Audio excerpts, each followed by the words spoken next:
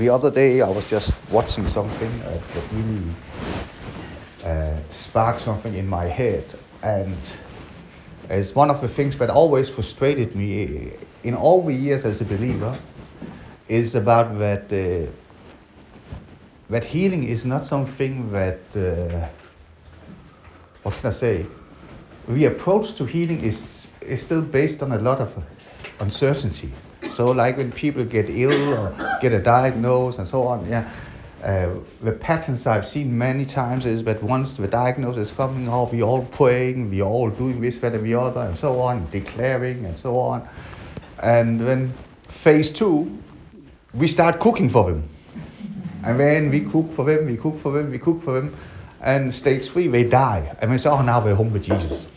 Okay, this is this is in general what I've seen, and yet in that there are people who have received healing and get healed. Okay, and but I don't believe that this is what God wants. That there should be that uncertainty. That Jesus came to reveal the Father's heart, and the reason for why he did that was that he wanted to eliminate any kind of doubt, because he talked about that we should have faith and so on, and so he came to reveal the Father's heart, and I think that many of times that we grow up in customs, we grow up in traditions, we grow up in cultures, and many of times we ending up doing things, and the reason for why we are doing them is because of this is what we have seen before and heard before, this is what we always done. And we holding on to customs that necessarily is not in the Bible. For example, that the Bible does not say when you pray you should fold your hands. Have you noticed it? But have you noticed no one even needs to tell you, it comes like natural. Let's pray. We fold with 5 sausages to one another, and then we bow our heads. No one needs to tell you. It's just let's pray. It just where does that come from? The Bible does not even talk about that we should have and we should call out for salvation like we do. If anyone wants to meet Jesus, come forward this way. Doesn't even say that. But this is a custom. I'm not saying the custom is wrong, but I'm just saying that this is customs that we had got used to. No one had. It doesn't say in the Bible that when you do praise and worship, you need to have 3 quick ones, 2 slow ones. But it doesn't say that. These are customs that we have accustomed ourselves to. And I was watching this thing about the convoys that came from America during World War II to supply Britain with food. And the strategy from the Germans was to sink all these ships with food and supplies, because when Britain would basically starve to death. All the supplies came from Canada and North America, and the German submarines was out there, and then there was a British captain on a ship, and he was the captain, the first British captain who managed to sink a submarine in the Atlantic.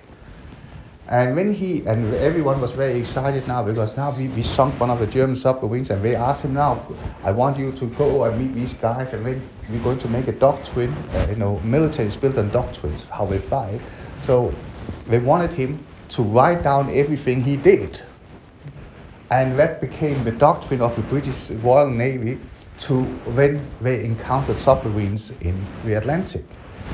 And but the thing is that what happened was that more and more ships got lost in the Atlantic, and it was actually at the time people were queuing for food. There was such a shortage of food and supplies and everything because of the submarines sunk everything in there. And they didn't understand why did that tactic not work, because of this guy, and he was a famous guy. He sunk the submarine, and it was a man called Captain Walker, and he was like a celebrity at the time.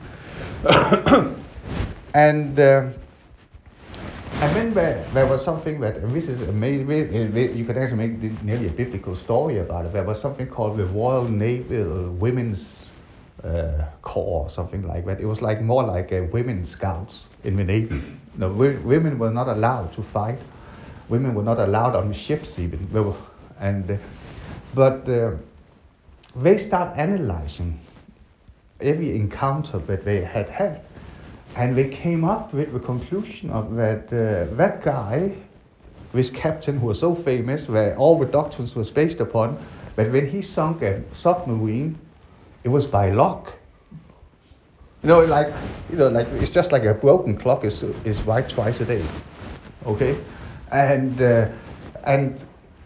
what happened was that because we had an assumption of that the submarines, if you can imagine a convoy, which is miles and miles long in the Atlantic, so they had the assumption of that the German submarines were outside of the convoy and shooting into the convoy. Okay, and but by a lot of analytical things, these women, they came up with the understanding of that the German submarines were not from the outside of the convoy; they actually sneaked within the convoy. And then instead of shooting from the outside in, they were shooting from the inside. Okay, and then they came up with this captain who was so fortunate that he sunk this one submarine. Actually, he built the doctrine upon that every time they encountered German submarines, the escort ships of the convoy, they should disperse from the convoy because they assumed the German submarines were outside. Okay, and which means they were not. Okay, but these women, they came up with the understanding of no, they're shooting from inside the convoy. So you can see that the doctrine they had built was completely opposite. It wouldn't work because they were searching in an area where they were not. And then they start realizing, no, they are inside the convoy. And that changed the whole thing about where to search for these submarines. Okay? And this woman, I think, I don't know if I pronounce her name right, her name was Jean Nagel, an accountist. And she said that she realized the whole supply line for Great Britain during World War II was based upon luck. Because this guy, by coincidence, has sunk a submarine. And when I heard that, it just stuck something in my head that many of that I believe that the Bible that it should work all the time. Not just every once in a while or whatever. I've seen people, when people get diagnosed with something, and then what happens with well-meaning people, they give you a book about, read this book about healing, read this book about healing. Whatever issue you may have, someone comes, give you a book, read this and whatever. And I don't know about you, but it doesn't work. Because, and when we use the assumption of that it's the anointing. Yeah, but now if it's the anointing, now suddenly it's more like a lottery. Am I going to get it or not, or whatever? And I believe that this is the whole strategy, those mindset we need to get rid of, because of God is not a lottery. Okay, it's not about, and when we're using our good behaviors, it's like we buy more tickets, the more good behavioral things we've done, and the more tickets we have in the lottery, and the more tickets we have in the lottery, the greater the chances for me to pick a winner. No, that's not how it is. Jesus, he said about God, that ask and it shall be given.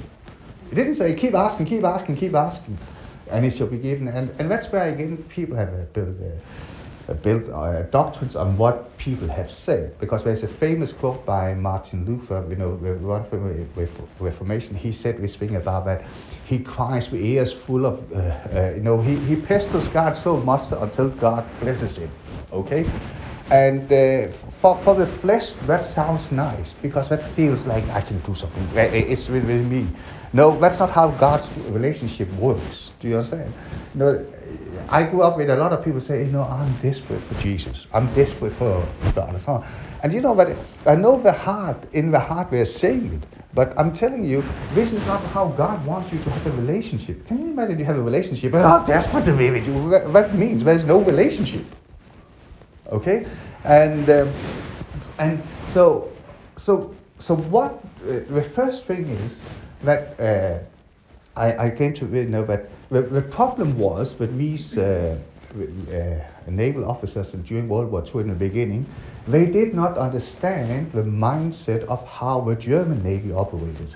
They assumed that the German Navy operated according to how they think.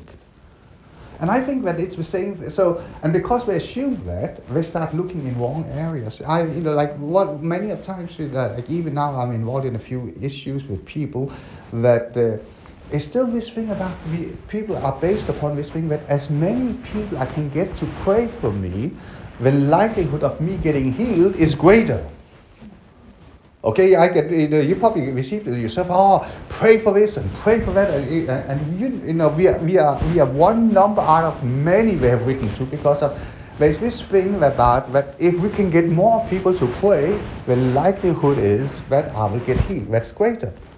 But that's not how the kingdom of God works, because God says, I only need one. Amen. You don't need the whole world to pray for you to get healed. You just need faith in your heart. And that faith is based upon that we know Him, that uncertainty is eradicated from our hearts. But it's difficult if we always been trained in that system that if there's something, I need to get as many people to pray for me, and even better if I can get a famous person to pray for me. When the likelihood is even worse. I've heard people, Benny Hinn prayed for me. Yeah, so what? Benny Hinn is not God. He can't heal you. I've seen men, but it's that mindset we've been brought up in. We brought up with democracy. What is democracy? The majority always is right. So we're thinking, if I can get more people to pray for me, then the likelihood is that I get healed. But that's not how it works. But the most powerful moments in the life of Jesus was when he was on his own. Okay? In the Garden of Gethsemane, his prayer group, so to speak, they fell asleep. Okay? He woke them up and they fell asleep again. So I don't get discouraged if you fall asleep. I'm in good company when I start preaching. If you fall asleep in Jesus, so who am I then to think? But when he was tested by the devil in the desert, he was on his own. Okay, on the cross, he was on his own, and because his power did not lie in numbers, his power lied in he knew that his Father will never leave him nor forsake him. Amen. And that was the job, as we see in John 17, this was the job Jesus had in the 3.5 years he was in public ministry. That was to reveal to each one of us that God is more than enough. Amen. God is more than enough. That is where your faith is based upon, is upon Him. And so in Matthew chapter 4, this is the first time really where Jesus faces the devil face to face, so to speak. There were other encounters where the devil tried to kill him, when he was born and so on and so forth. But here, with the temptations of Jesus, we can see a little bit of the devil's strategy, of the devil's tactics. And it's so important that you need to know your enemy. Okay? And the thing is that very often, the greatest mistake we very often make is that we assume everyone thinks like us. Okay? And I don't know, you'll find out in any kind of relationship, any kind of friendship, you find out if you have anything that is like that, you find out very quickly. No one thinks like you. Okay? And so in Matthew chapter 4, and this is after, the context of this is after, remember, the baptism of Jesus. And the most powerful thing that happened at the baptism of Jesus, this is where God publicly announces, this is my son, the beloved. Okay? He doesn't say, this is my son. He didn't say, this is one of my sons. He said, this is my son, the beloved. And I always said this thing, this is the foundation of the ministry of Jesus. That he is the beloved Son of God. Amen? And it's the same thing with you and I, that our foundation in our walk with Jesus is that we are the beloved child of God. If you don't have that foundation, anything else you're doing that looks Christian, that sounds Christian, is works. Because really, if you don't have the foundation of that you are the beloved son or daughter of God, actually God doesn't have any daughters. Do you know that? He only has sons. But Jesus, as I said, in the eyes of God the Father, we are all sons. In the eyes of Jesus, we are all women. Because we are the bride of Christ. Okay? And we are the Son of God. Why are we sons? It's because that the way we receive from God, our Father, is based upon inheritance.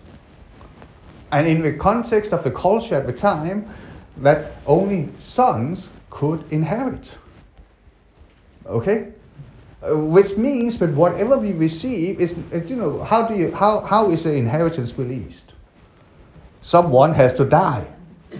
Okay? That's why I said to some of my friends, but when some of my friends were up at the age, I said to a good friend of mine, I said to him, don't get your son-in-laws to pray for you. You don't know what prayers we're going to pray.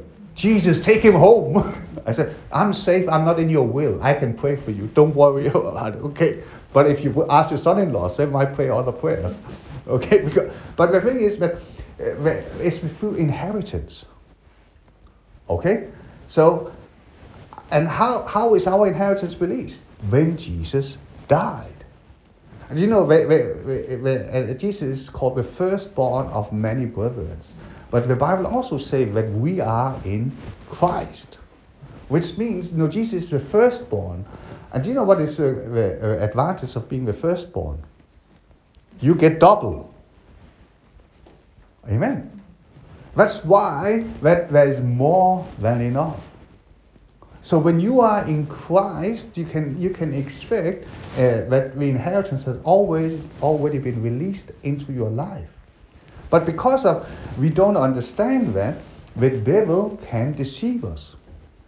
I want you to understand the devil is not powerful. I don't understand this context that especially charismatic using a lot. I think I did it myself in early days as my Christian life because that's how I was taught.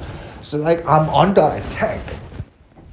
Meaning, it's really difficult, it's really hard, and everything is wrong. I'm under attack. So like when someone said, I'm under attack, it pressed a button, let me pray for you. And then we screamed and rebuked and everything that could move and whatever should leave, okay?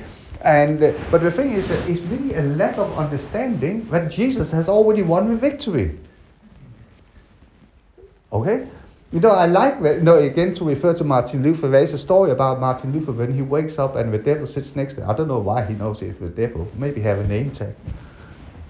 Devil.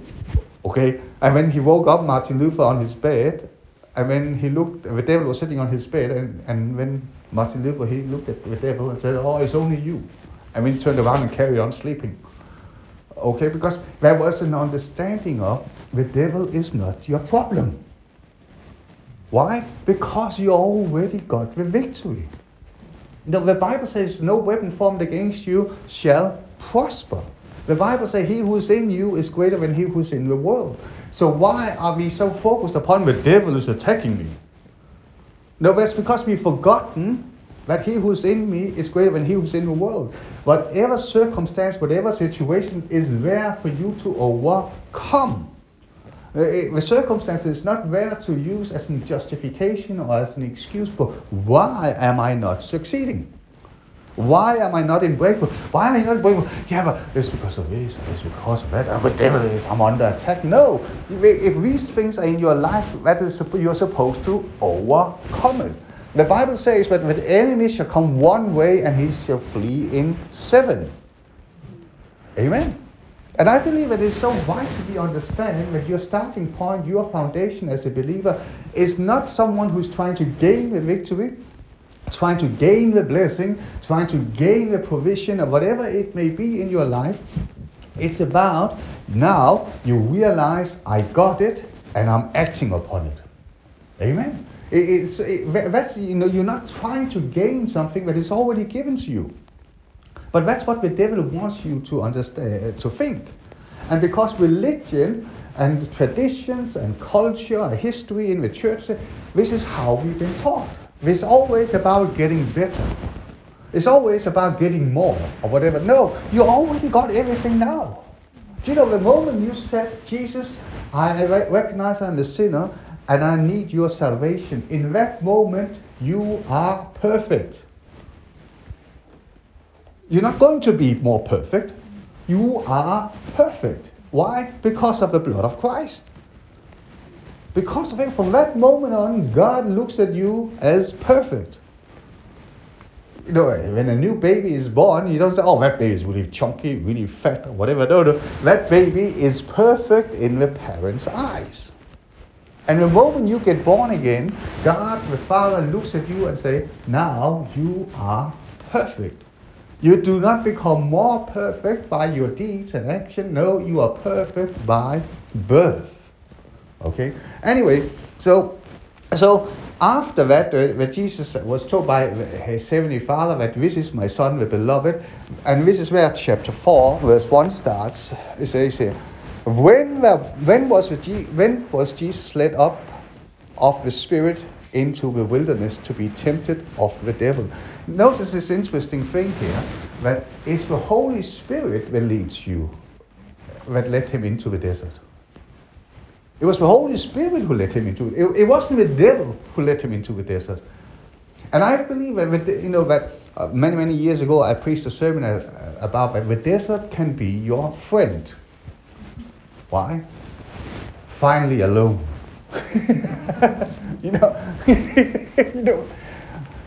Some pastors once said to me, little church, little problem, big church, big problems. It's like, okay. But the thing is that you have, notice in the context, what God the Father said, this is my Son, the beloved.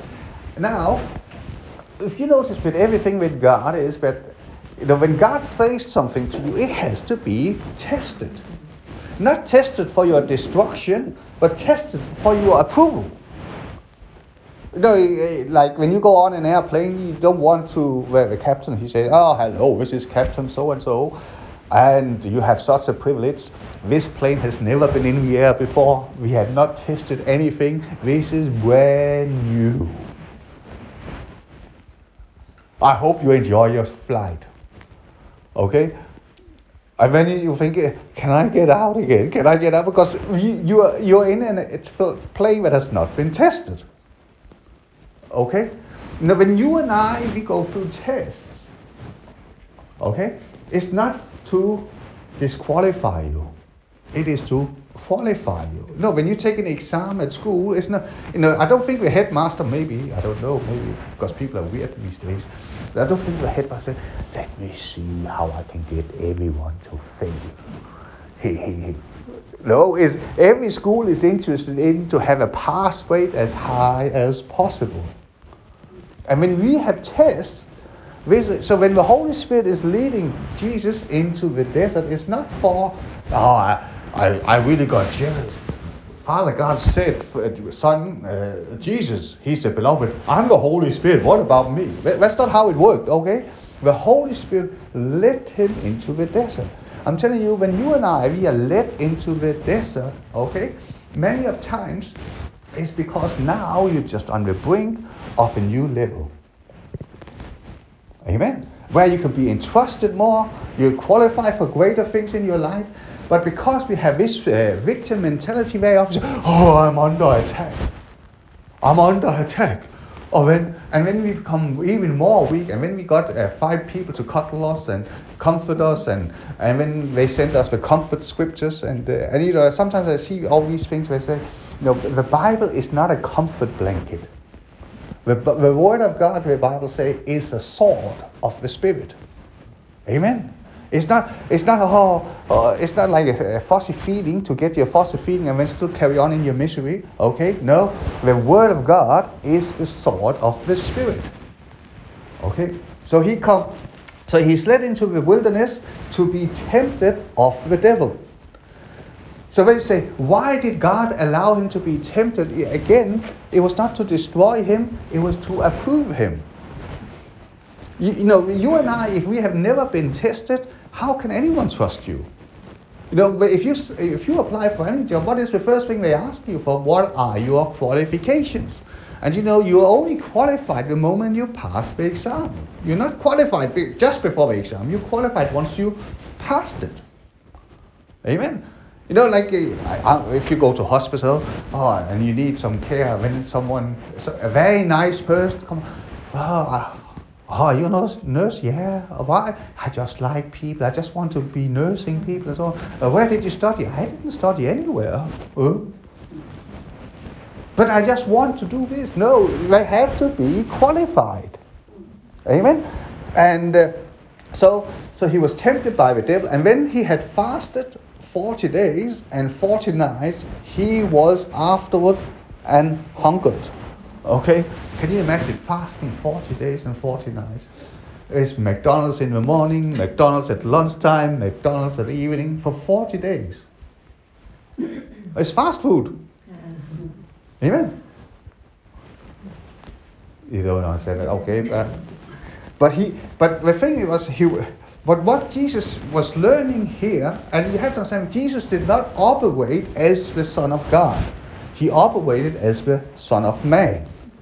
So that's why that whatever we see Jesus can do, we can do.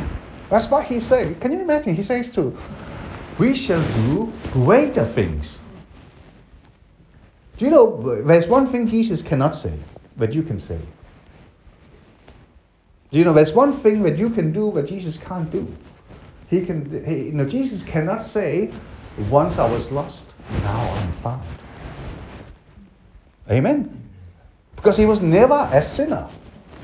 Okay? And I think that's what he mean about. I don't think it's about that, I raised 2 people from the dead, now you raise 4. Maybe that can include it, but this is not what. But we can do something that Jesus can't say. He can't say, I was once a sinner, and now I'm found. Okay? But anyway, so after he fasted 40 days and 40 nights, he was afterward and hungered. And I believe that a part of the process, what he was learning here was, do not navigate by anything in the natural. Okay? I don't know, but I was told in Israel, the desert a little bit different. For me, a desert is like Sahara, where everything is flat. But I was told in Israel, the desert is like mountainous area and so on. Anyway, that's not really important. But what is it that it all looked the same? And I once used to watch this Paris-Dakar, this race from Paris to Dakar, where we're driving all through the desert. And they all say that, the same thing in an airplane. When you're in an airplane, you don't feel you're flying 500 miles an hour. Okay? Why? Because there's nothing when you're looking out, there's only air. There's no points of reference where it tells you. And so you can sometimes you can think, this takes really a long time, this flight here, and yet you're moving with 500 miles an hour, but you don't feel it. And the same thing. But in the desert, what we're learning is that we don't look left, right, and center, whatever, to navigate. We learn to navigate by looking upwards. No, what did Jesus say? I only do what my Father has shown me. Okay? I only say what my Father has said. No, he learned to navigate by his voice alone, despite of what he saw in the natural. Now, some people, when we say I'm blessed, usually what we're referring to, something good had happened in our circumstances. And now I am blessed. But I want to let you know, you are always blessed. Okay? You are always blessed. Not just because of the circumstances are really quiet or whatever. No, you are always blessed. Because your blessing is not depending on anything in the natural. Your blessing is your Father loves you. Amen. And I like the story about John Wesley. You heard me telling it you so many times that when he preached 7 times a day on his horse. Sometimes I'm thinking about that man, his body, physical condition. His bum must be so hard. Can you imagine sitting on a horse for 7 the whole day, every day, and when and when he preached, and people did not love him as they love him now. They did not revere him as we revere him now. Okay, and they abused him and so on and so forth. But he was not moved by these things really. He was moved by the call that was upon his life to preach the gospel, to preach to the sinners, to reach the sinners and get them into the kingdom of God. And that's the same thing with you and I. We have to learn, I'm not defined by anything in the natural. I'm defined by every word like my Heavenly Father says about me. Amen. That's where you find your identity. You do not find your identity in anything in your circumstances. You find your identity in Him. Okay? And I'm telling you, once we see that as a revelation, you can say without having to pretend, without having to lie or whatever, you can say with conviction in your heart, I am blessed. Amen. I am blessed. So when he had, so verse 3, and when the tempter came to him, have you know the devil, he always, the thing is with the devil, you have to understand, the devil moves in the natural. He can only move in the natural. That's why that you have haunted animals and haunted houses and whatever it may be, because the devil needs to have something to express himself through. Okay? And so he always moves in the natural. So he came when it's from the natural look like now Jesus is weak. Okay? That's how the devil thought. Now he's really weak because he's not eaten for 40 days and he's in the desert. Okay? And now I'm going to come and tell. But what he did not know, the devil, that the identity of Jesus was not based on the desert, was not based upon the food he ate, of his physical condition. It was based upon his Father's word. Amen. And it's the same thing for you and I, that we are based, our identity is based upon our Heavenly Father's word. Amen. Not according to our religious deeds, not according to our religious history or whatever it may be. It's based upon what has He said to us. Okay? And when the devil come, when the tempter came, now notice he called the tempter. I want you to understand, the devil cannot make you sin. In the charismatic movement in the early days with deliverance, the devil made me do it. No, he did not make you. The devil cannot make you do anything. Do you understand? Because if the devil can make you do it, it's not your fault. And if it's not your fault, you can't repent. If you can't repent, you can't be forgiven. Okay? The devil came and he made me do it. No, we do it reverse too.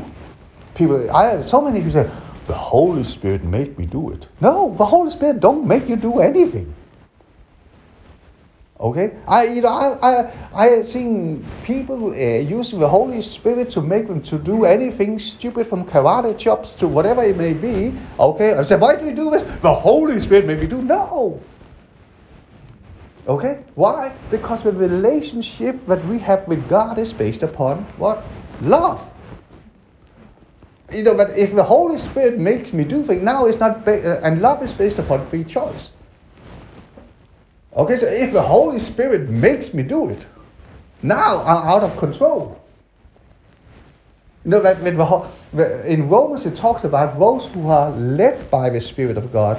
These are the sons of God. Okay? It does not say those who are manipulated by the Holy Spirit. These are the sons of God. No, those who are led. What does it mean by led? I am always in control. I can always say stop. I can always say no, not anymore. Okay? And so he's the tempter. Okay? He's the tempter. He's not the one who makes you sin. But because he don't have the power to make you sin. Every time you see in the story with Jesus and the devil, he could not make him do anything that he did not want to do. It was not the devil who killed Jesus. It was Jesus who gave his life. Do you understand? If the devil could not, he could not kill him. He tried a few times. The crowds tried to kill him and stone him and so, but Jesus just disappeared. Okay, so the tempter came to him and he said. Now notice what he said. This is the way you can recognize the devil. Okay?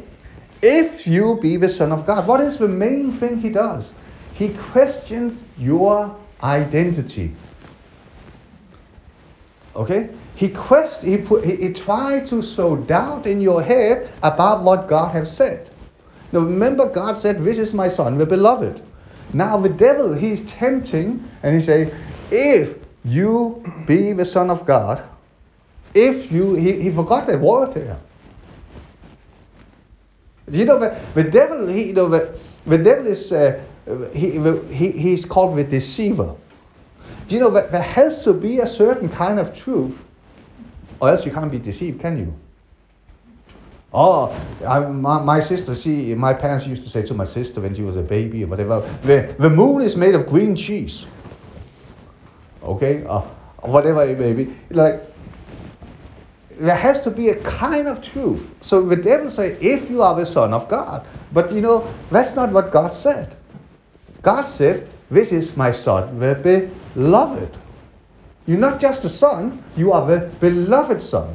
So the devil now, he comes and try to question his security, his identity. And I believe that we are, even in our culture today, but also in the body of Christ, that we are in a really, really, really, really big challenge about identity. Who am I? And it's so important we realize that you are who you are because of who God is. You are everything that God is saying that you are. You know, like John Osteen, the late preacher who is home with Jesus. Now he's the one who introduced this thing that he starts every meeting with this thing where he holds his Bible up in the air and says, this is my Bible, I can do what it says I can do, I am what it says that I am, and so on, and so on, and so on. But what he was trying to do to people was he was trying to build their identity according to what the Word of God says. Okay? But here, Jesus was established in, he is the beloved Son of God. The devil tried to shake him, make him insecure in his identity, and the way he is trying to do it is, if you are the Son of God, command that these stones be made bread. What he was trying to do was, he was coming to Jesus, prove to me that you are the Son of God. Do you know that the devil comes many times to each one of us? Prove to me that you are saved. And when he refers to, if he can make us refer to, yeah, but I helped an old lady across the street. I didn't kick the cat today. I didn't lose my temper today, or whatever. So the devil wants us to refer to something in the natural to confirm our identity in God. No, all that we are only because of one thing, the blood of Jesus. Amen. You know, but a sinner who do good things, is he a saint? No. So why do we sometimes believe when a sinner do bad things, now he's not a saint? Now a saint makes a mistake, now he's not a saint anymore. The reason why we think that is because we're still basing upon our deeds. Okay? The foundation is that when you have been born again, and now I'm not talking about being born again in terms of I agree with Jesus, I go to church, or whatever it may be. No, it is that you have met Jesus. Jesus, the living God. Jesus, the Son of God. The real, not the doctrine of Jesus, not the tradition of Jesus, not the history of Jesus, not the culture of Jesus, but that you met Jesus. Okay, and something that come back to me. I said so many times lately to people because of that. I said to them, I always refer to when I became a Christian. I said, people said to me, so do you believe in the Bible? And I said, no. And then say, have you met Jesus? I said, yes. Because I didn't know the Bible, so how could I say I believed in the Bible? Okay, in my upbringing, people quoted the Bible in all sorts of different stupid ways. So I didn't know. But if they asked me, "Have you met Jesus?" I said, "Yes." So they said, "Do you agree with Jesus?" I said, "No." But of course, the more you walk with Him, the more you agree with Him, because the better you get to know Him. But my salvation was not based upon that I agree with Him. Because you can agree with people without ever having met them. Okay? But you can't have a relationship with someone you haven't met. But you can have a relationship with people and not agree with them. Amen. So he was trying to get Jesus to move in the natural Okay? By saying, make these stones to bread. Prove who you are. Okay? Christian, have you ever heard people like you, or maybe you said it yourself, I have said it something, no, like, or maybe they not said it in words, but they said it with their eyes. Are you not supposed to be a Christian? And then what they're saying is that we have to live up to their assumption, who are not believers anyway, of how they think a Christian should behave, which is stupid actually, isn't it? And this is what the devil is doing here. Okay? He wants to move Jesus from the spiritual, where Jesus is defined by the word that the Father said. Now the devil wants to move him into the natural. So if you are, prove to me, make the stones to bread, something natural. Okay?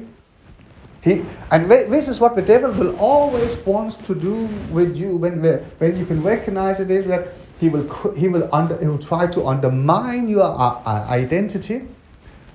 And when he will want you to fall into religious deeds to prove that you are who you say that you are. And the moment we do that, now we are on his battlefield.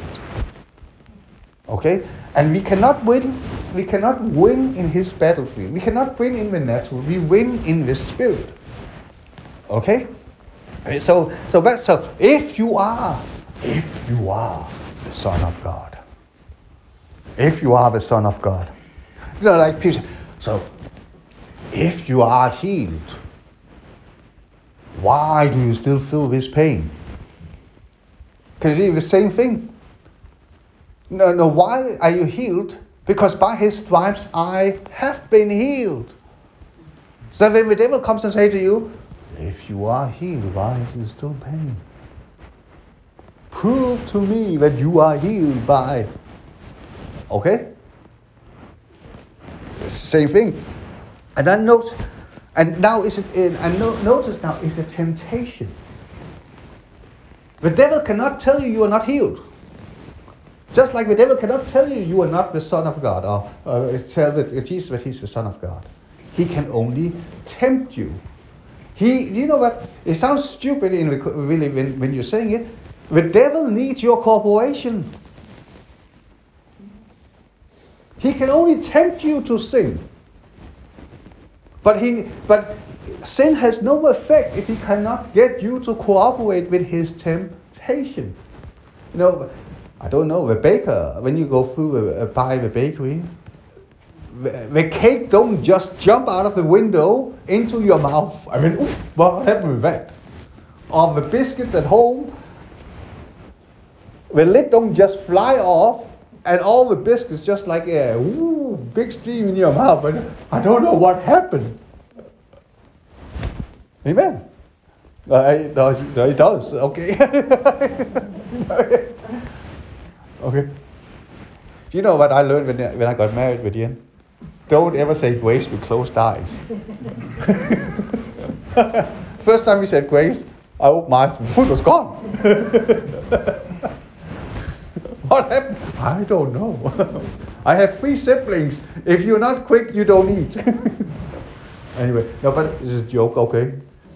But the thing is that don't move into the natural. Stay in the spirit. Now, staying in the spirit is not like, sometimes we as charismatics, we have made this spiritual thing to be weird.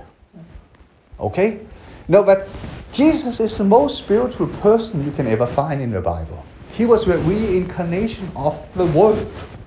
You don't see anything that Jesus, the Spirit came out, honey, I just did these karate chops. Ooh! And that was after he made the bread, said there were 2 loaves of bread, he had to cut the bread. Whatever. You don't see that stupidity anywhere. Okay? Jesus was the most relatable person of all. Amen. So spirituality is not like you behave like some kind of guru who goes into a trance. That's not spirituality. That's just stupidity. Okay? Or religion at best. No, spirituality is you rely upon what God has said. Amen? So the devil wants to move him into the natural. And verse 4, Jesus said, but he answered and said, when the devil speaks to you, you are supposed to answer back. Amen. When the devil speaks to you, you're supposed to... Now you have to... I don't think the devil showed up physically in front of Jesus. I don't think... I think what happened is what happens to you and I. It all goes on between our ears. Have you noticed the devil speaks to your mind? I think it's the same thing with Jesus. If the devil stood right in front of you and said, "Kurt, you not this time of year," it's very easy to realize it's the devil. But the reason for what the devil can sound like your own voice. Have you noticed that? The devil can, but many people, they're thinking, when you speak to people, they take ownership of the thoughts that the devil has given them, and they think it's their own. No, it's the devil who's spoken to you. We have a whole generation of people for decades where, we have been so good at we qualified to tell ourselves how useless we are. Now, if I asked you, name 10 things you're good at, you would probably struggle.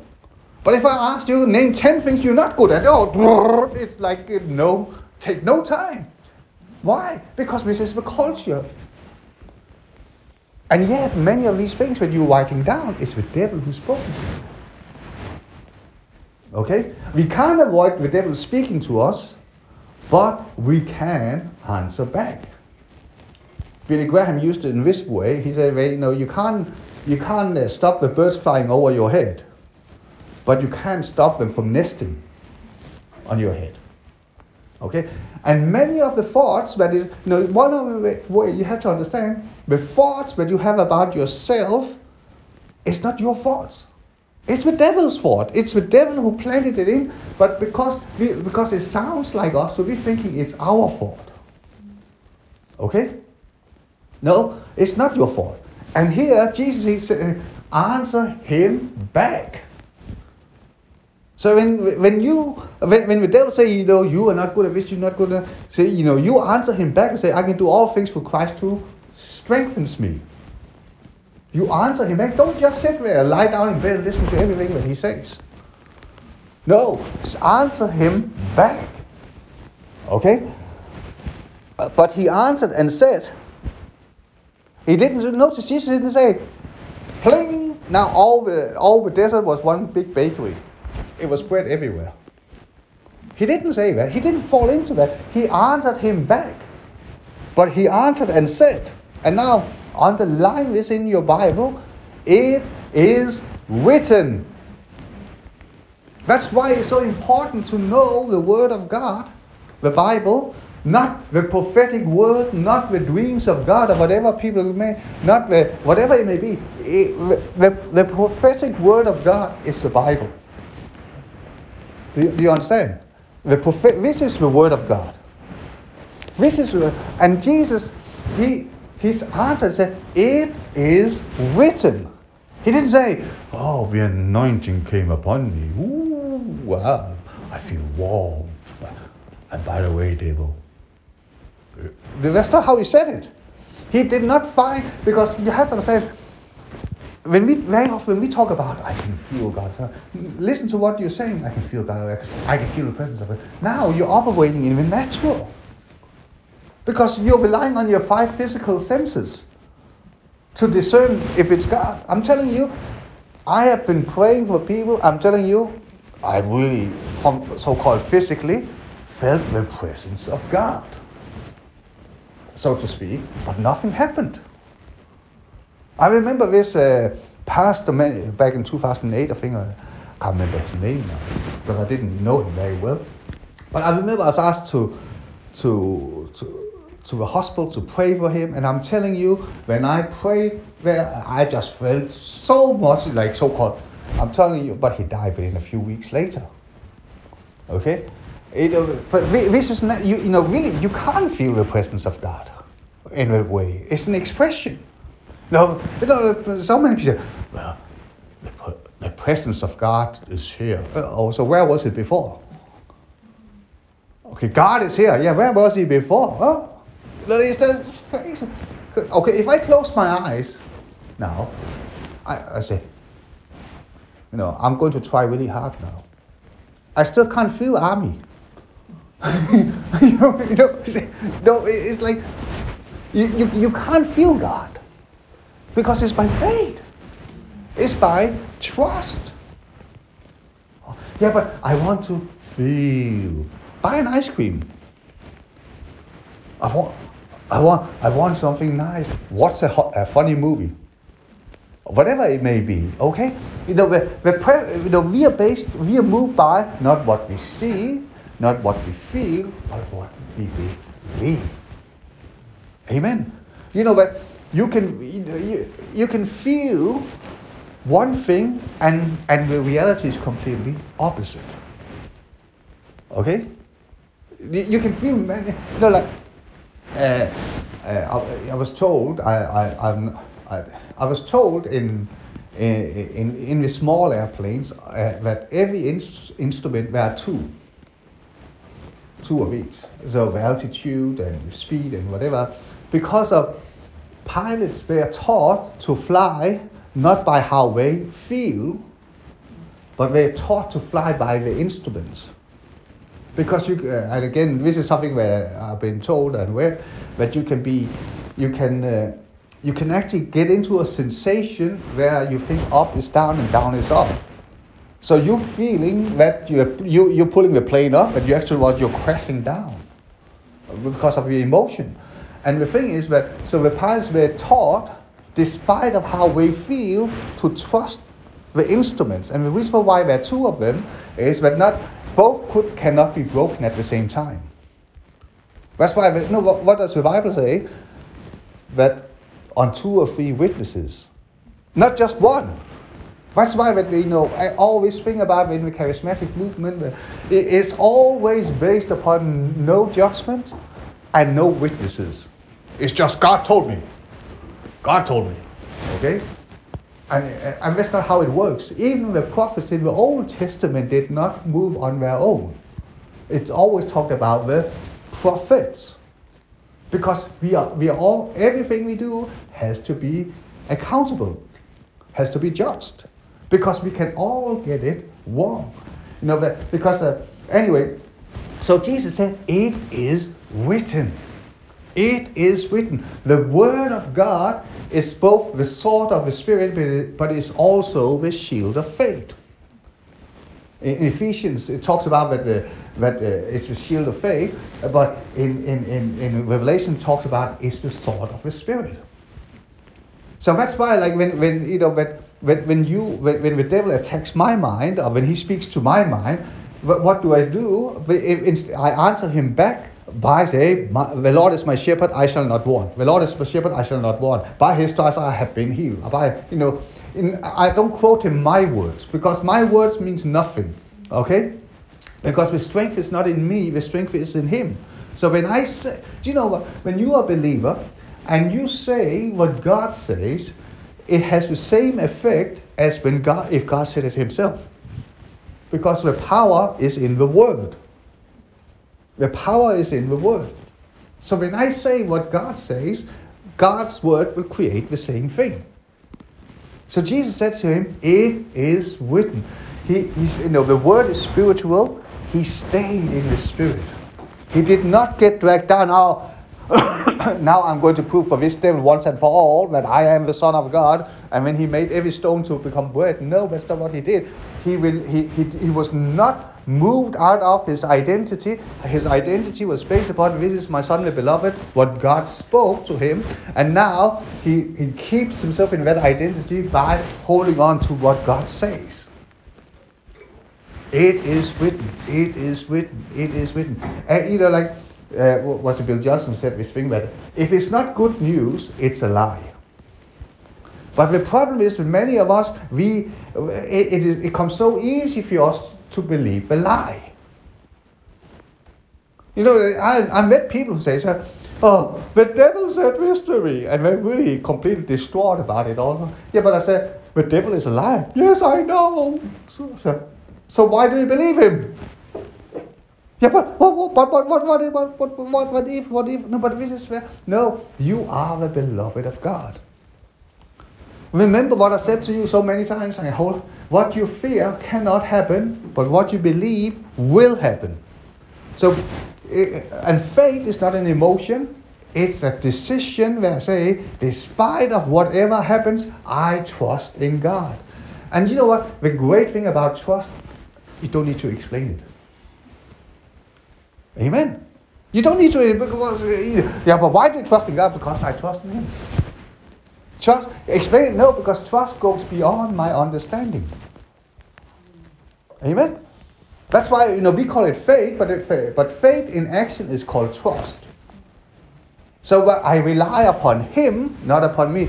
I usually warn people who have over the time with serious illnesses. I said to them that there will always be someone coming along your way, good well-meaning. Oh, I know someone who had the same illness as you. Oh, what happened to him? They died. Or so, no. I said, no, it doesn't really matter, because your trust is in Him. The Bible talks in Psalm 91 is the thousands will fall at your right side and 10,000 at the left, or is it vice versa? But it shall not come near you. Amen. So whatever the devil paints in your mind, if it's not good news, it's a lie. Okay? You are blessed not because of your circumstances, but because of the blood of Jesus. And I'm telling you, when you hold on to that will affect your physical circumstances. But don't use your physical circumstances to define your identity in God. But when you define yourself in God, it will change your physical circumstances. But the aim is not to change that first. If like in the Western world now, many politicians, many Christians, we're thinking that we can make our society more Christian if we change all the laws. I'm telling you, it doesn't work. I still think we have a law in England that says, do not steal. I don't know if it's written like that. But I don't think it stops people from stealing. Can you imagine if you have a law that says, become a Christian? That doesn't mean that you become a Christian. Because laws do not change people. Okay? Laws do not change anything. Or we have that law, we have that law. No, it doesn't really matter about the law. It's the hearts of people that matters. If you want to do the law thing, then you're actually again fighting in the natural. And a lot of it's really shameful when you look back at Christian history. Even many of the things that we look back and celebrate is just embarrassing what has been done in the name of Christianity. Okay? It's just shocking when you come. Because they thinking they can fight the battle in the natural. Our weapons are not of this world. Our weapon is the power of God, is the gospel. What does that mean? When people get saved, when people meet Jesus, they lose the desire for this, they lose the desire for that, they lose the temptation for that, and so on. Why? Because now he who is in them is greater than he who is in the world. That's how we transform a nation. Okay? So he said, it is written. Okay? It is. So the first thing you need to realize, the devil tried to sow doubt about you. The devil tried to make you question yourself. Okay? And that's a lie. Just hold on to it is written. Okay? You say, God will provide, and your bank account, you got the color version of your bank statement. I don't know if they do that anymore. When suddenly it goes red. I didn't know I was on the color statement now. If it's in the black, it's okay, but it's in the red. Oh, is it?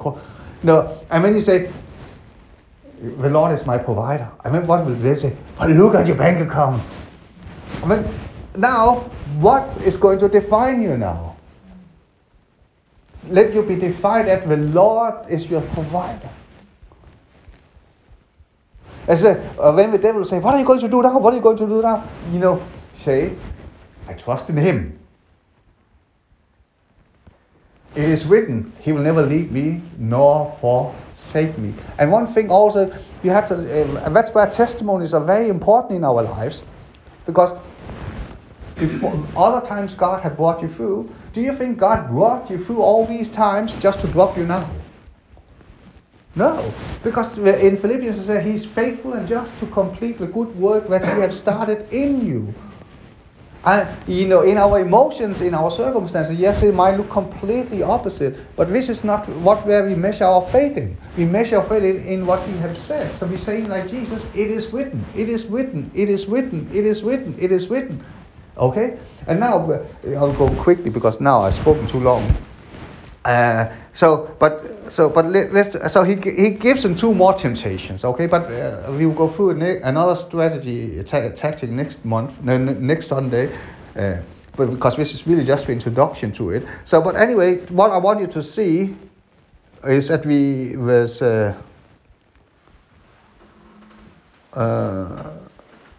verse 11. It says here, when the devil leaveth him. The devil, because he operates in the natural nothing lasts forever. Have you noticed that everything in the natural, there's always a limit. And the devil does not, the same thing, the devil operates in the natural. It says, in other translations say, the devil came to the end. No, but the devil cannot just carry on and on and on and on and on forever. That's why that one of the things you can recognize also is impatience. Because time is not on the side of the devil, because he operates. But we, that in the kingdom of God there is no time. So in the kingdom of God you can never come late. Okay. It's only on this earth there is time. So because he operates in the natural, there's always a limit. So he says here, he came to an end. That's why Galatians 6:9, you shall reap if you do not give up. The real key is don't quit. No matter how hard it looks now, how hard it looks in the natural, no matter how much your brain has been bombarded and so on, don't quit, because it will not last forever. But the devil, he's trying to say, because he knows he's on a time scale, he said, it will last forever, it will last forever, it will last forever. No, just hold on. Hold on. Don't quit. Yeah, but I don't feel I can do anymore. Doesn't matter what you feel. You can do all things for Christ who strengthens you. All you have to do, you referring to your emotions or whatever, no, just hold on. God is with me. God is with me. God is with me. God is with me. God is with me.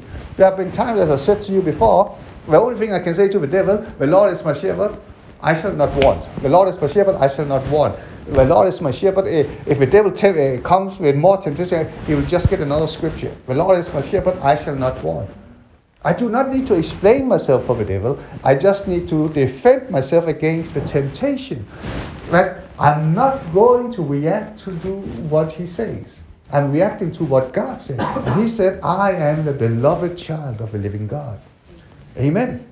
And whatever, if there is no way, Jesus said, I am the way, the truth, and the life. He will always create a way. Why? Because he said, with God, and I am with God if I'm a believer, nothing is impossible. Yeah, but the devil wants an explanation and say, it's not my problem. It's not my responsibility to come with an explanation. My responsibility is to trust him. Amen? I don't know how he's going to do it. That's not my problem. That's his problem. That's called trust. If God has to explain everything to me, do you know what? It will be very limited what God could do in my life. Actually, if God could only operate on my understanding and my moral codex and so on, I'm telling you, it will be a very, very small God. And when it's no longer faith I'm walking by, now I'm walking by agreement.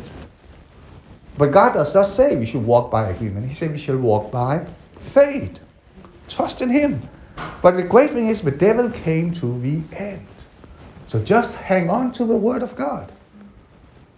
I think the first book I got when I started out in the ministry, when I got it, I was a bit offended when I got it, because when I was starting out, I was full of faith, I'm more than a conqueror and so on.